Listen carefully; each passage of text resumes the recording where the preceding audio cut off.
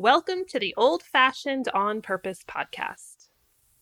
So I've been doing some thinking lately, which I know is scary, but I've been really analyzing and ruminating. I love that word, by the way. It's my favorite word to describe deep thought, ruminating. Anyway, but I've been ruminating on what to call the homesteading movement or the homesteading tribe, just the collective group of people who are into this old-fashioned lifestyle. So it might seem kind of obvious to you, and you might be going, Jill, why are you even wasting your brain cells on this? Because it's obvious that homesteading describes what we're doing and who we are. And honestly, that is the term that I have used for almost a decade now to describe not only myself, but also you guys, the tribe, the homesteading community. But I've kind of been thinking that I'm not sure if that name fits anymore. Now, before you freak out, hear me out, keep listening, and I will tell you a little bit more about my revelation.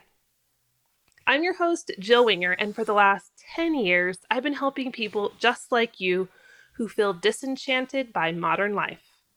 I'll show you how to create the life you really want by learning how to grow your own food and master old-fashioned skills.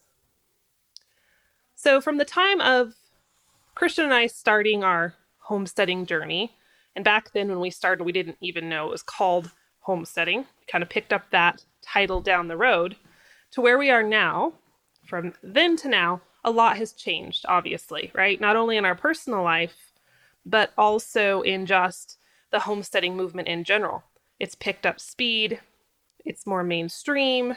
I wouldn't say that everyone's doing it, but there is more familiarity around it, and it's not as hard to explain what it is as it used to be. So back in the day, I really liked the term because it felt a little bit unique. It felt a little bit special. And honestly, when people say, why do you have land and a milk cow and a garden, and why are you baking bread and making soap?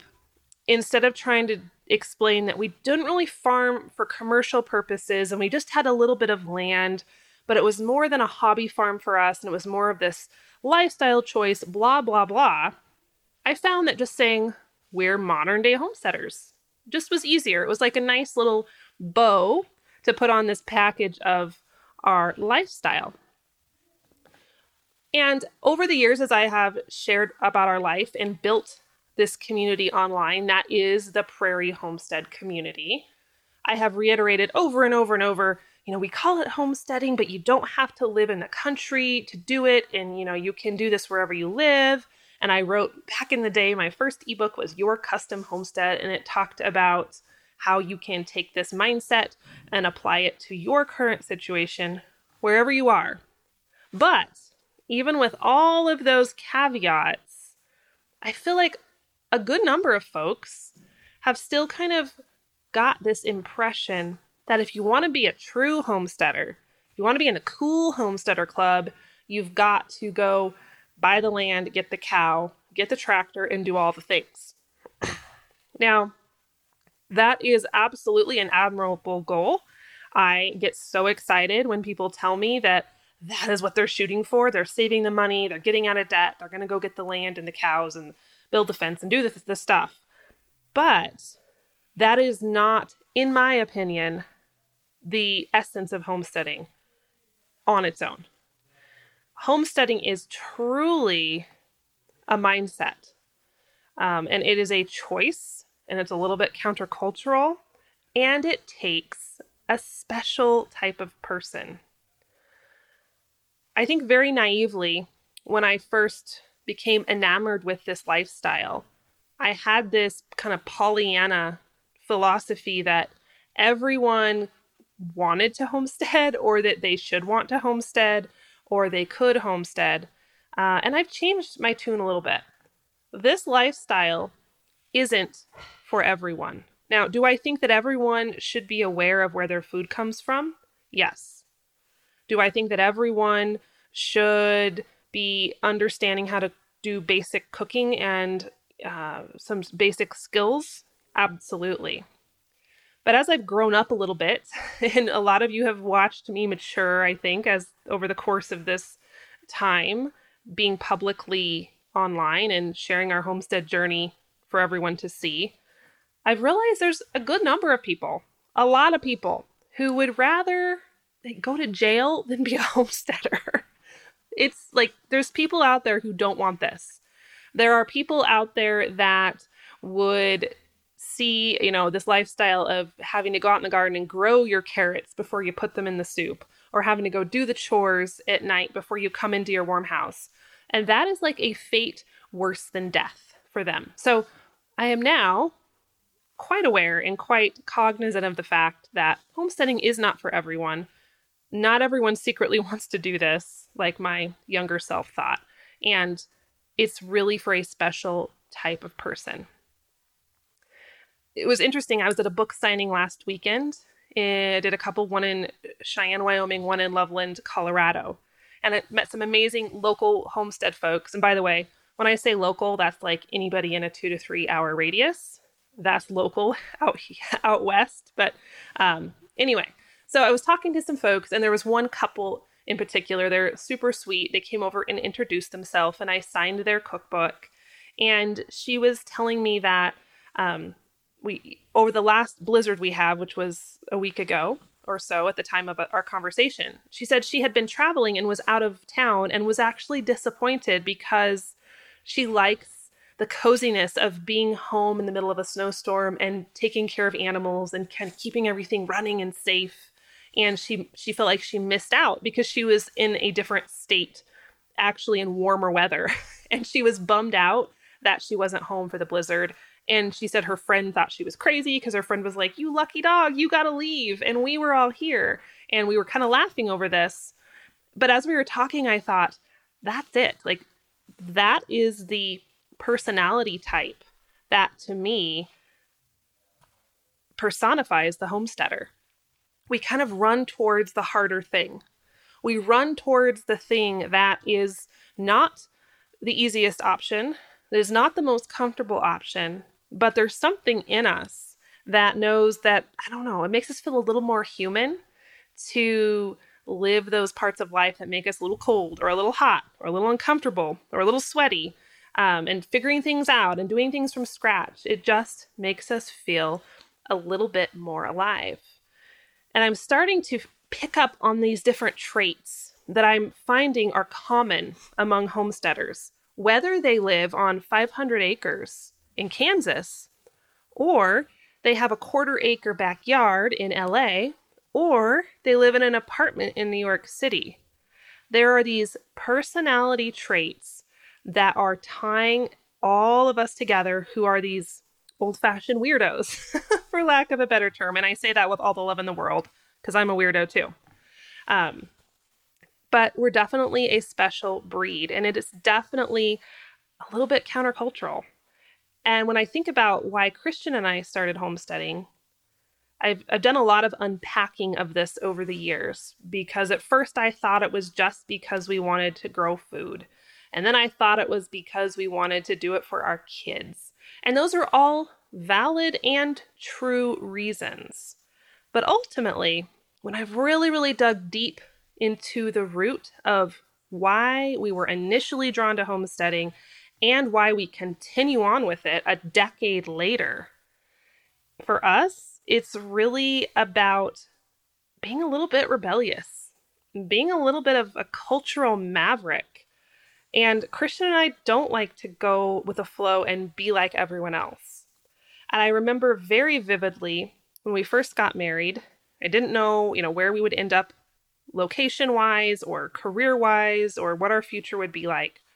I didn't have homesteading on the radar, obviously.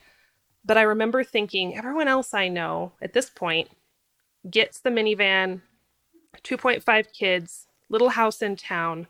They go into the routine of soccer games and doing the mom and dad and kid things. And then the kids leave and then they retire and it's the end. Now, if that's your dream, I'm not picking on that at all, right? There's nothing wrong with that. But for Christian and I, we just would look at that trajectory of what everyone else around us was doing and what we were just expected to do. Oh, you're married now. Step 2, here you go. And we just weren't happy with that. We wanted something a little bit different. And we've done different in a lot of different ways.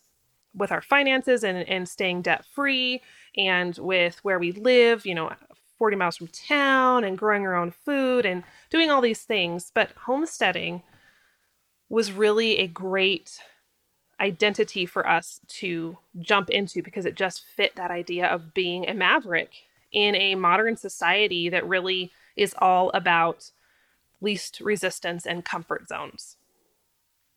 And I see this same exact trait in so many of you who I'm connecting with through the Prairie Homestead YouTube channel and Instagram page and Facebook page. Like, you guys have this same trait, and it has absolutely nothing to do with where you live, but it has everything to do with how you think.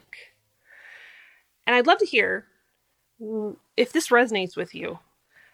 If it does, shoot me an email or drop me a DM on Facebook or Instagram, or leave me a comment. Like, I'm curious to hear if you see yourself or hear yourself in any of these ideas that I'm sharing. And I think that for most of us, we're drawn to this idea of being countercultural, not because we want to be historical reenactors. Like, I always have to kind of preface that with some people, because they're like, oh, Little House on the Prairie. Well, are you going to eventually stop driving cars? And are you going to wear dresses and sunbonnets? And I'm like, no, those things are fine. They're cool and historical, but it's not my goal to be a historical reenactor. And it's not even my goal to go off grid. I want to be able to be prepared if we have a massive power outage someday, but living off grid permanently is not necessarily my ultimate goal. And I still like technology. I still use technology. And I don't have any intention of completely getting rid of all that. But I want to still take the best pieces of this old-fashioned lifestyle and ideas and weave it into what we're doing now. Because I know that you and we both see where modern culture is heading. And we see things in modern culture, in all different aspects of it, that, I don't know about you, but I think if they keep going the way they're going, it scares me to think what it's going to be like for our kids in 20, 30, 40 years, and how disconnected we are as a society from just nature and life skills and food and basically just the things that have just been a part of the human existence since the beginning of time. We're losing touch with all of that. So it's not about going off grid. It's not about looking like Laura Ingalls Wilder on a day-to-day basis, although it's cool if you want to do that. To me, it's about taking these old-fashioned pieces and making sure they don't get lost in the hustle and bustle of a very fast-paced, technology-driven society. And that, my friend, as you know, can be done anywhere. I don't care where you live. I don't care if you can never buy land. I don't care if you are in the middle of the biggest city in the US. You can still choose to be a little more self-sufficient, a little more independent, and a little bit more of a maverick. So I've had this idea or this statement or this manifesto, for lack of a better term, floating around in my head for a couple months. And I was feeling super inspired this weekend, so I finally sat down with my pen and paper and wrote it out. And here's what I came up with, and I posted it on social media last week, and you guys really resonated with it, it seemed. You really gave me some great feedback on it. You said, yes, that's me. So I wanted to read it to you here on the podcast in case you missed it there, and I would love to hear your thoughts on this. So, here's to the ones disenchanted with conformity. The ones who swim upstream while the societal herd rides the river of least resistance. The ones who favor homegrown and handmade over cheap and mass-produced. The ones who embrace sweaty summer days and frigid winter nights instead of chasing constant comfort. The ones who grow, shepherd, nurture, produce, knead, and craft rather than simply consume. And the ones who are old-fashioned on purpose and choose to truly live, not merely exist. So if you're canning in your apartment kitchen, that's you. what I just read. If you're growing a garden in buckets on your balcony, that's you. If you get a little thrill from doing chores for the chickens in your backyard as the storm's coming in and you're battening down the hatches and you're kind of feeling that thrill and the adrenaline and you kind of like it, that's you. If you spend more money to buy local at the farmer's market than just to go to the big box store for everything, that's you. And if you choose to knit, sew, bake, craft, build, or create in this culture of ours that is obsessed with easy, well, that's you. So, my friend, no more guilt. And if you have been feeling left out because you don't have the picture-perfect stereotypical homestead, or you don't think you're going to be able to buy land anytime soon, you're still a homesteader, and I am so dang proud of you for what you are doing, where you are, with what you have now. It's not about being in the perfect homesteader club and crossing off all the boxes. It's just about being a little more independent and pushing back just a little bit on this culture that sometimes threatens to sweep us away. So keep up the good work. Really, really proud to have you in this community.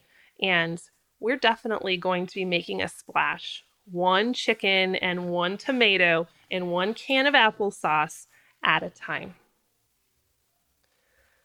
So if you are liking what you're hearing and you're ready to take on a little bit more of this old-fashioned on-purpose lifestyle, I have something that'll help you out.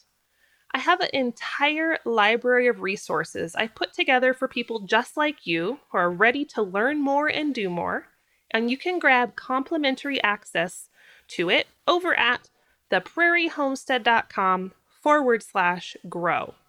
I'll leave that link in the show notes, but one more time, it's theprairiehomestead.com/grow. And that's it. Thanks for listening. If you enjoyed this episode, I'd love it if you'd pop over to your favorite podcast player and leave a quick review.